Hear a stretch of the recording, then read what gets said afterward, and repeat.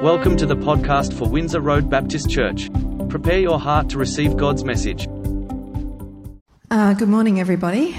You can see by the slide that's up there that we're continuing with this focus on holy habits, and this is the second of 4 Sundays that we're going to be looking at this topic, but we're not going to come back to it again now until the end of October and the start of November. So last week and this week, and then there's a bit of a break, and then a couple more weeks later on. I've been thinking about the fact that we live in a world that expects everything now to be instant, and we have instant communication, we have instant shopping, we have instant answers. I'm frequently amazed by how often I Google things just on my phone, just because something comes up, what was the name of that movie or something, and now we just Google it, whereas once upon a time we'd sort of maybe not think of it, and then the answer would come in the middle of the night as our brains kept processing and that sort of thing. And I'm wondering sometimes actually if that's going to mean that our memories are not going to be as good as they could have been, but we expect everything to be done straight away. But last week we read God's words to Moses about what things would be like when the Israelites entered the Promised Land. And God said that they would actually take over the land little by little, that it wasn't going to all happen straight away or instantly, and that's a principle that we see often throughout Scripture, that a lot of things happen little by little, and we've experienced a lot of that, I think, too, in our lives. And that passage in Exodus that I put up last week doesn't just say that it will be little by little, but it also gives a reason why the conquest will be little by little. And I think if we apply that, why other things in our lives are often little by little. So I'm just going to return to that verse, if I can get the clicker to work, which it doesn't seem to be doing. So Ian, if you don't mind just clicking onto the next one, that would be great. So this was the passage that we just touched on last week, which is where Moses is on Mount Sinai and God is giving him a lot of instructions, including the Ten Commandments. And he talks about the conquest of the Promised Land and the Israelites going in there, and he says, "I will send my hornet ahead of you and throw into confusion every nation you encounter. I will make all your enemies turn their backs and run. I will send the hornet ahead of you to drive the Hivites, Canaanites and Hittites out of your way. But I will not drive them out in a single year, because the land would become desolate and the wild animals too numerous for you. Little by little I will drive them out before you until you have increased enough to take possession of the land."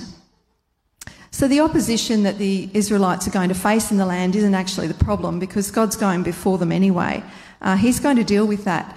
But taking full possession is more about the Israelites themselves, and either at that time they weren't numerous enough, or they simply weren't strong enough to hold and work the land if they took it all at once.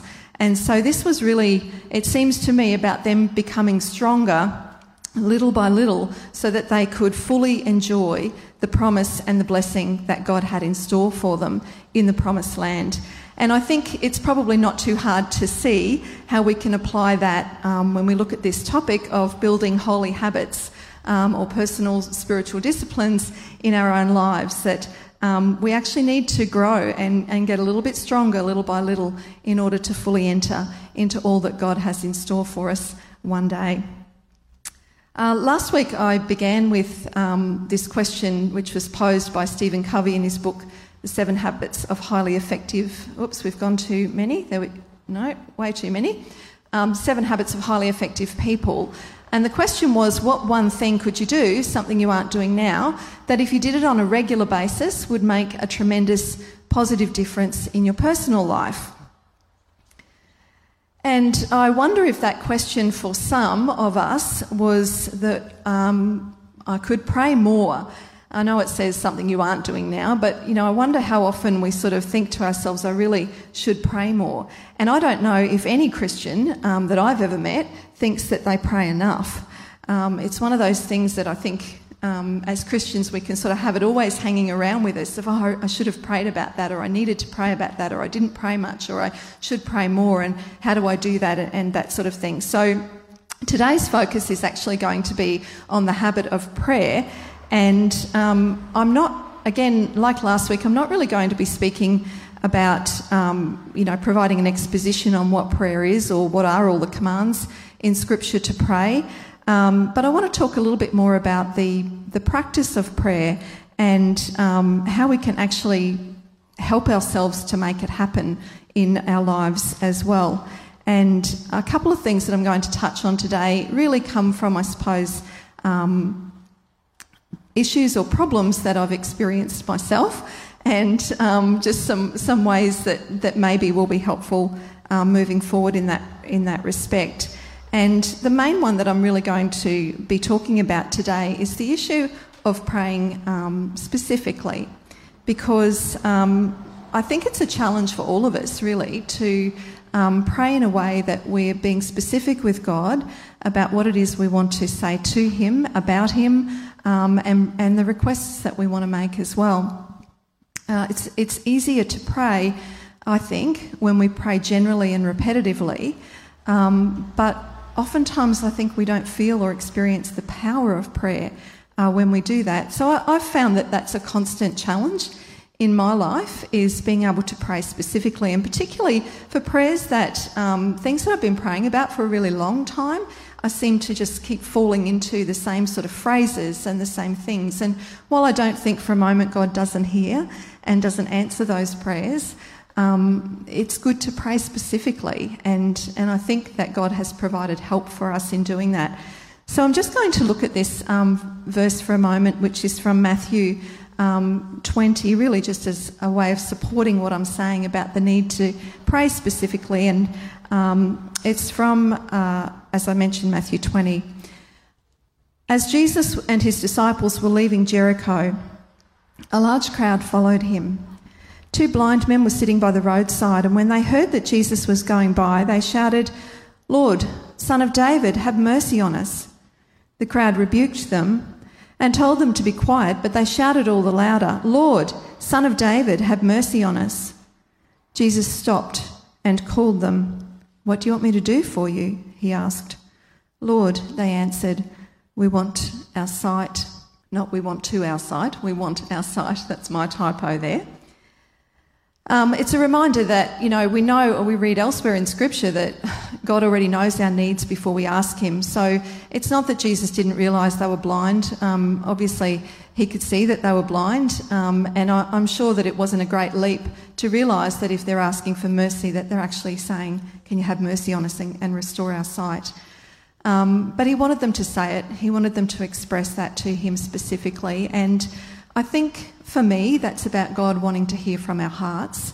And it's very easy for us to pray, "Lord, help me.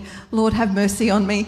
Lord, can you sort this out?" without really getting into the specifics. So I want to talk today about really just one thing, mainly, that I think is really helpful in enabling us to pray specifically, and that is, of course, using Scripture to pray. And I know that many people here do that, and we probably will never have enough years to actually use all of Scripture to do that either. But so much of it can be used in a way to help us pray specifically. And the way I want to look at it today is really about using it as a framework. So not just praying Scripture to God, but using it as a model or a guide to pray specifically.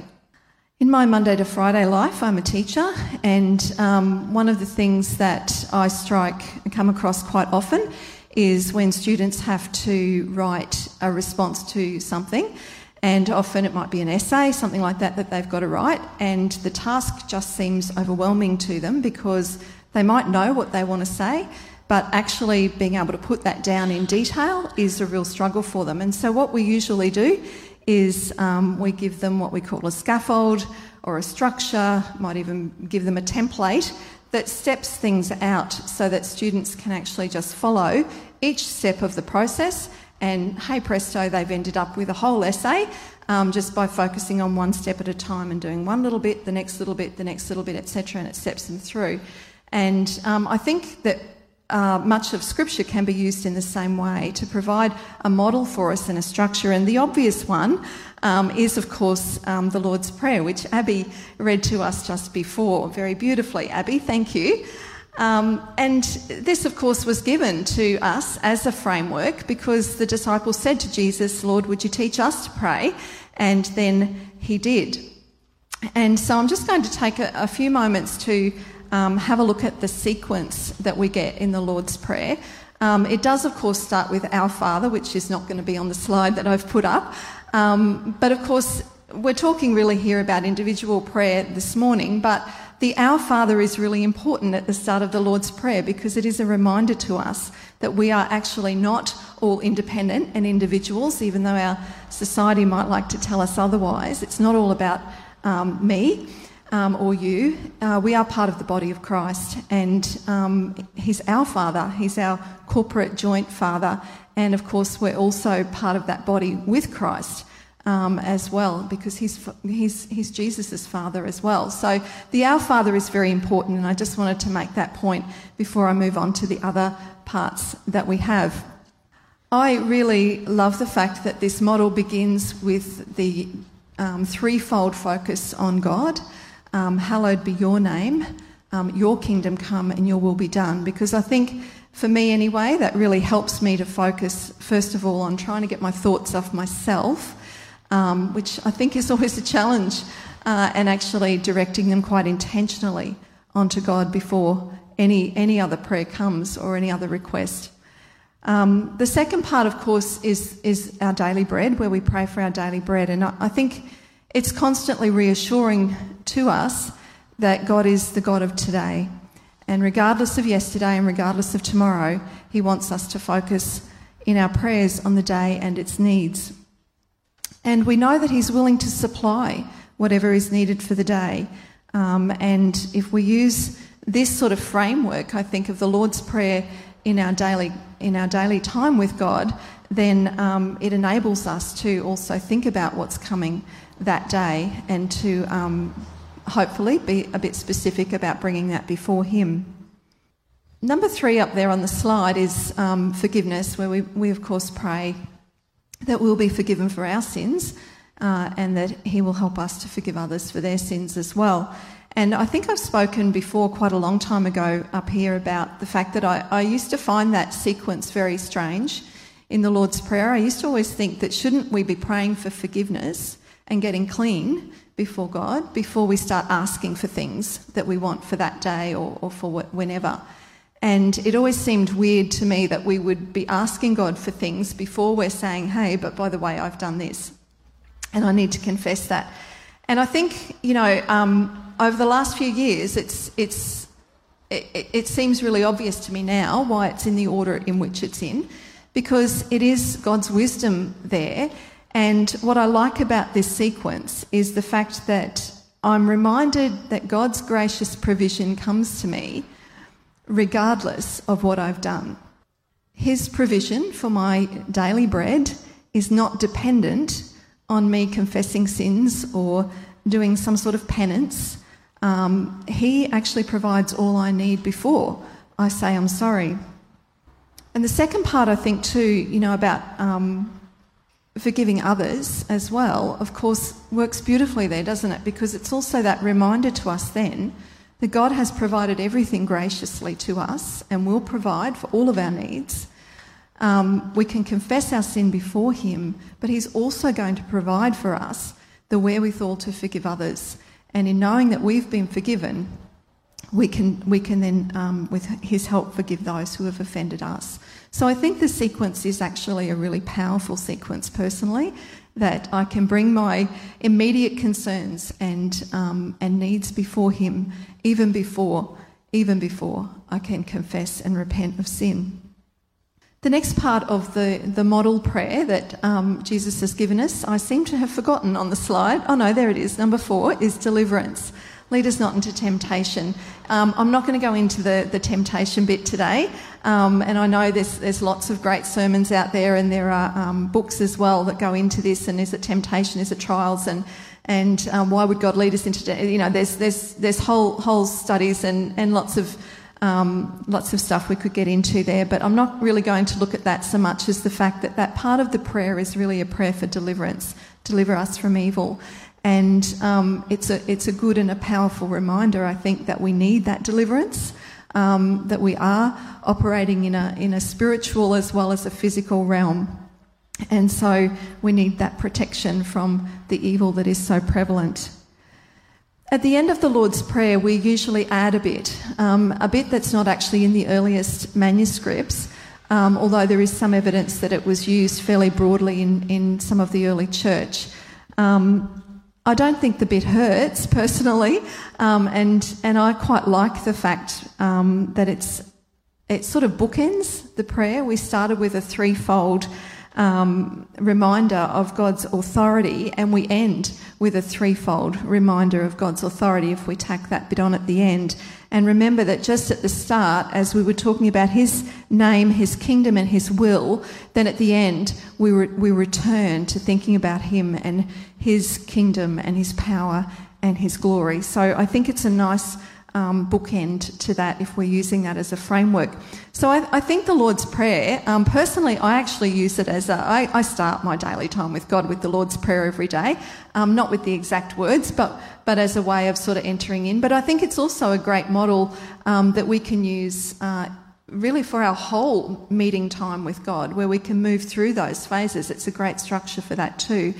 But I think it's also a really wonderful framework just for a really brief prayer. It could be a few sentences long where we actually still go through those steps if there's some particular need or issue or fear or whatever it might be that we need to bring before God, because it does help us to just be that little bit more specific, I think. So I thought this morning I would just touch on a couple of other parts of Scripture as well that can be used as frameworks for prayer, and two that I use a lot personally. Because they're not necessarily, ones that Jesus said, oh, here you go, here's how you pray. But I think, the more that we can pray using Scripture in this way, the more we realise that probably the whole of Scripture can be used in this way. So the first one that I use a lot is Philippians 4:6. Do not be anxious about anything, but in every situation, by prayer and petition, with thanksgiving, present your requests to God. And it's simple, it's an easy verse to remember. I think it gets quoted a lot, this verse, and I don't think that's any coincidence given that it's got the word anxious in it. And we can summarise it, and you've probably heard it as I have summarised as be anxious for nothing but prayerful for everything. And so this too can provide us with a nice little framework where we can, I think, and I use it in this way too, when you're feeling worried, come to God and say, this is what I'm worried about. So start with the anxiety. What is it that I'm worried or I'm anxious about? And then the next part is to come before God in prayer and petition with thanksgiving. But it does say present requests to God. So I think the word petition and the word requests, I think both of them together remind me that I need to actually specifically say to God what it is I'm asking him to do in that situation that I'm worried about. So it's tempting, again, to say, Lord, I'm really anxious about this situation, or I'm really worried about whatever it is. Would you please help me? But that help is a bit like, Lord, Son of David, have mercy on us. I wonder sometimes if God's saying to me, well, okay, I'll help you. What sort of help would you like? What is it that you want me to do in this situation? So that the requests that we bring before him, I think just that word reminds me to be specific. Well, if I'm worried about this, actually, this is what I'd really like. This is the outcome I'd love. This might be a way forward or something like that. So we can bring those specific requests. And then the other word that I think is really key there is the word thanksgiving. And I guess we can see that in a couple of ways. And it's that when we come to God in prayer, we come with grateful hearts. Excuse me. But it's also that I think in bringing our anxiety and our requests to him, we can then also thank him that we know that he has heard us, we know that he's answered us, and that he will do what is best and work all things for good for us if we love him. So that's a really useful one. I've actually used this one a fair bit when I've had friends who are going for job interviews, because I find that a really useful little framework, even for something as practical as that I know they're anxious and nervous about all sorts of situations in that environment. And then what's the prayer? What's the request? Well, maybe that they'll be calm. Maybe that they will have a connection with the person interviewing them. Maybe that they will be able to remember what it is that they wanted to present and what they wanted to say. That they won't forget things in the stress of the moment. And that if that is where God would have them be, then that opportunity will open up before them and they'll be offered that position. And we can thank God that no matter what He's going to do, what's best, even if that means them not getting that job or whatever it might be. So even in a really practical sort of example like that, I think this is a really effective framework for prayer that we have. And I love the fact that the following verse then tells us what the outcome of that is. And the outcome is God's peace. And if we've really presented our anxiety to Him and been specific about it and asked whatever it is we're requesting, and being able to thank Him and rest in the fact that His will is best anyway, then I think we do experience that peace that guards our hearts and our minds. And it's a precious thing that's given to us by God, the God of peace. All right, I'm going to just talk about one more that's become a bit of a go-to for me in the last few years. And I guess really the scripture that we use most of the time in prayer is the scripture that we know. And later in, I think it's the first weekend of November, the fourth of these talks, I'm going to talk a bit about meditation on scripture, and part of that will come into that is a bit about memorisation. But certainly when we memorise scripture, then it's easier to use in prayer. And so the next one that I'd like to offer is one that I use because I know it, and I find it really helpful, and it's from a psalm, and it's from Psalm 103. It's the first few verses of that psalm, and it's one that will be a very well-known psalm, I'm sure, to many people. At the start of that psalm, David says, "Praise the Lord, my soul, all my inmost being, praise His holy name. Praise the Lord, my soul, and forget not all His benefits, who forgives all your sins and heals all your diseases, who redeems your life from the pit and crowns you with love and compassion, who satisfies your desires with good things, so that your youth is renewed like the eagles." I'm putting this one up there today to offer it as a really, really great little way of praying for people. And even though I suppose, in a sense it's written for believers, because it's saying that God has forgiven our sins and all the rest of it, I find this a really useful one for praying for lots of people who I pray for in my life, particularly, I guess, when there are specific needs that I know of. And I find this a useful one too for people when I'm praying for people for healing, because that's quite clearly evident there too. What I really like about this one as a framework is, again, it starts with God and His glory, but it also then moves on to looking at our spiritual needs before it looks at our physical needs or the needs of the person we might be praying for. When it says who forgives all our sins and heals all our diseases, if I'm praying for somebody, then it's that nice reminder to pray for them on a spiritual level first. If they don't know Jesus, then I can pray that they will know Jesus, that they will be able to come to salvation and faith in Him, but then also pray for the healing that's needed for whatever it is that might be ailing them. And that next bit about redeeming their lives from the pit is quite a good bit too, I think, because even though it's also got that concept of redemption in there and the spiritual element there again, it's a reminder too that we are in pits of all sorts all the time, and some people we pray for might be in pits of, maybe us ourselves sometimes too, pits of addictions or other problems that seem to be insurmountable issues that we can't get out of, maybe situations that we need to get out of, maybe relationships that we need to be rescued from. And it's that lovely little reminder there to pray for that. And I love the second part of that verse there, who crowns you with love and compassion, because our God doesn't just rescue and redeem, but he then replaces, so much with his goodness and his grace. And in this case, we can be redeemed from the pit and then crowned with love and compassion. So it's a beautiful prayer. The last bit about satisfying desires with good things is another really powerful prayer, I think, to pray for people, or if we're praying this through for somebody in particular, that their desires will be satisfied with good things. And we've just been singing about the goodness of God and our good God. He is a God who will satisfy with good things. The last line is an interesting one, so that your youth will be renewed like the eagles. I did last year at some point go and search a bit about why would it be eagles? Why do eagles have their youth renewed? I don't think they actually do. And there's a bit of information about some sort of, I guess, mythical beliefs and things like that about eagles. But biologically, I don't think they really renew their youth. But I guess if we use it poetically, this idea of the eagle, which is a bird that we have connotations of power and strength, and really that's the idea here, isn't it? That our youth will be renewed like the eagles. Our strength will be renewed in that way. And late last year, I was with somebody who I work with, and it was late in the day.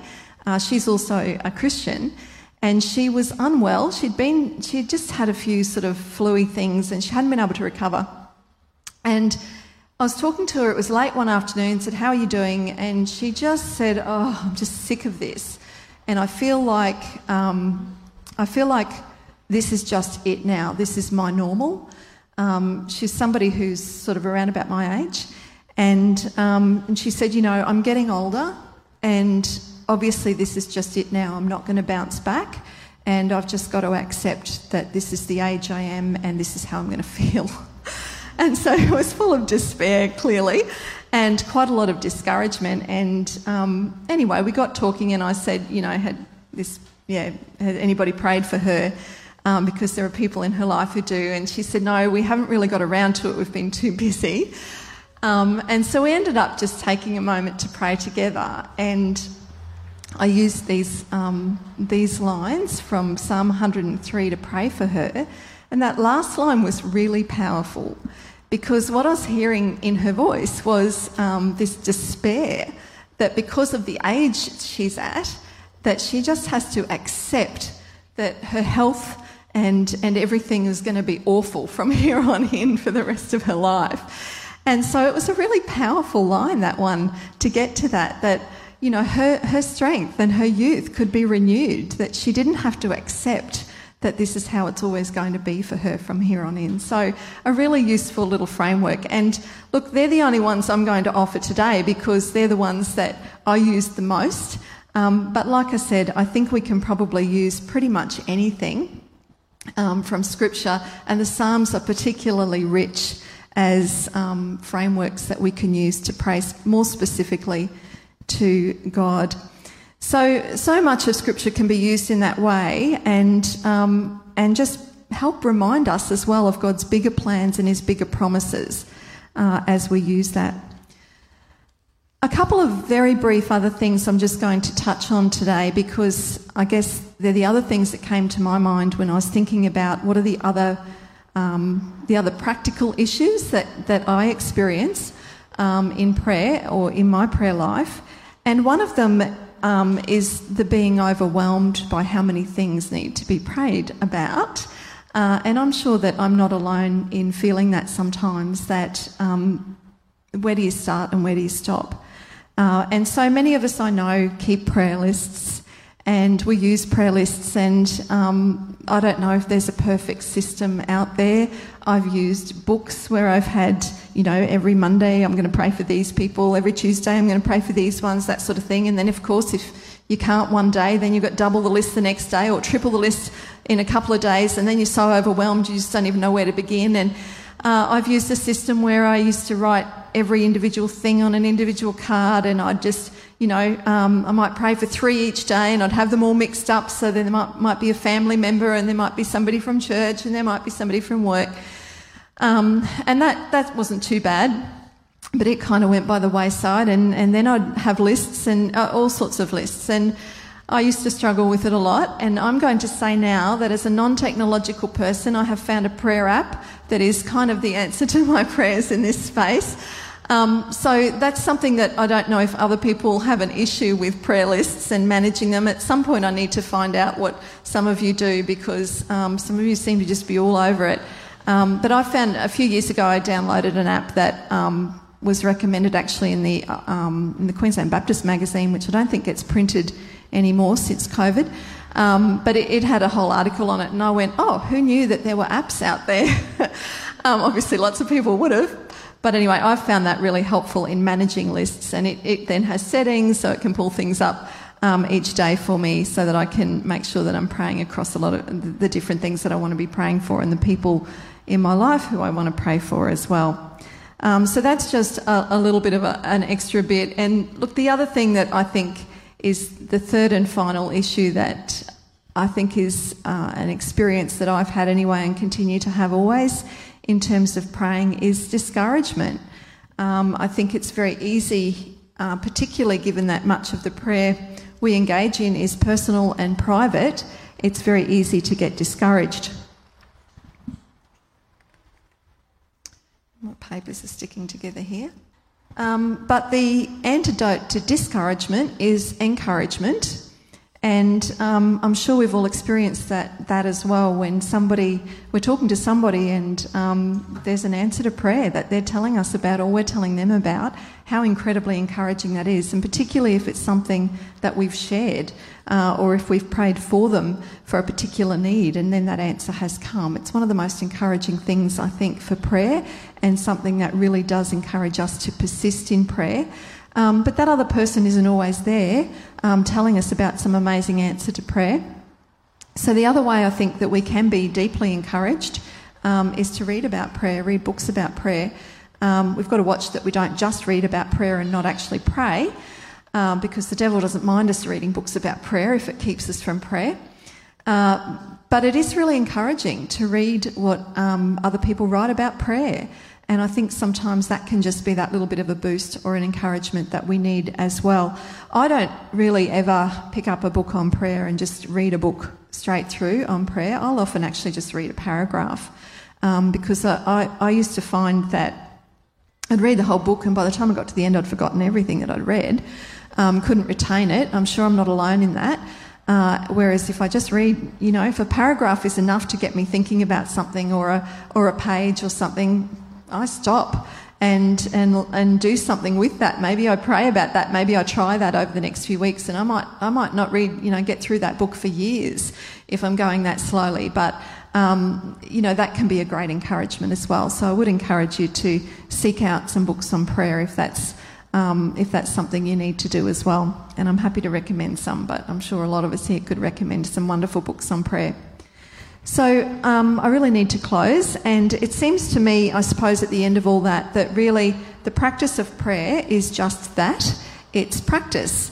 And even though it can be a little bit challenging, a lot challenging, little by little we can become a bit stronger in that practice. Like all spiritual disciplines, though, prayer itself is not the goal. The goal is to build our faith. The goal is to be conformed to Christ. The goal is to have a relationship with our Heavenly Father. So I wonder this week again if there's maybe one thing that you could do, that we all could do, to strengthen our prayer muscles and to practice the practice of prayer. I've put a few suggestions up there. Maybe you want to actually try one of my frameworks or find your own framework, because these ones are mine. But maybe you want to try, some scripture and use a framework for a prayer to pray specifically about something or someone. Maybe you need to sort out your prayer lists. That's kind of on my to-do list, every other year. Maybe you want to download an app. The one I use is called PrayerMate. It's from the UK. It's nothing flash, easy to use, obviously, if I'm using it. But I know there are lots of others out there, and I'm sure there's people here can recommend some. You might want to read something about prayer this week. And the last idea there is, we know that there are also some great books out there that have pre-written prayers in, where people have already written out whole prayers that we can use and adapt as well. And some written by, Puritan people back hundreds of years ago, but also, I really quite like Stormy O'Martin's books, very commercial.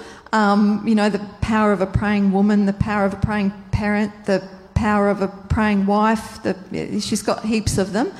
But I actually find them really useful as well. I think she's got some wonderful, wonderful prayers in her books. So, maybe even getting hold of something like that might be something you'd like to do this week. So I will leave you with those suggestions. And I think it's probably only fitting that we close in a word of prayer. So if you would join me, we will pray. Lord, we're conscious that prayer is a mystery. We don't understand it. We don't understand how it works. But we know that you have called us to prayer so that we can be built up in our faith, so that we can have a relationship with you, and so that we can be conformed to Christ. And Lord, today we ask that you will lead us forward in prayer, that, Lord, we won't remain in some sort of dissatisfied, stagnant place where our prayers are cold or our prayers lack your power. But, Lord, that you will teach us to pray, and that you will keep teaching us to pray. We ask that you will enable us, Lord, to pray to you from our hearts, and to pray specifically. And Lord, this morning I ask that you will encourage each of us in this as well, that little by little we will actually build up those prayer muscles, that we'll be able to look back and see that you have led us and strengthened us each step of the way, even if we haven't been aware of it at the time. So Lord, I pray that you will enable us, that you will help us, and that even this week you might help each of us, Lord, to just do one thing, to draw nearer to you in prayer. And we ask this in Jesus' name. Amen. Thanks for listening. We hope that you have been blessed by the message. Windsor Road Baptist Church is a growing intergenerational and international community of people committed to whole life discipleship. Please visit us at windsorroad.org.au to connect with us and to learn more about our church.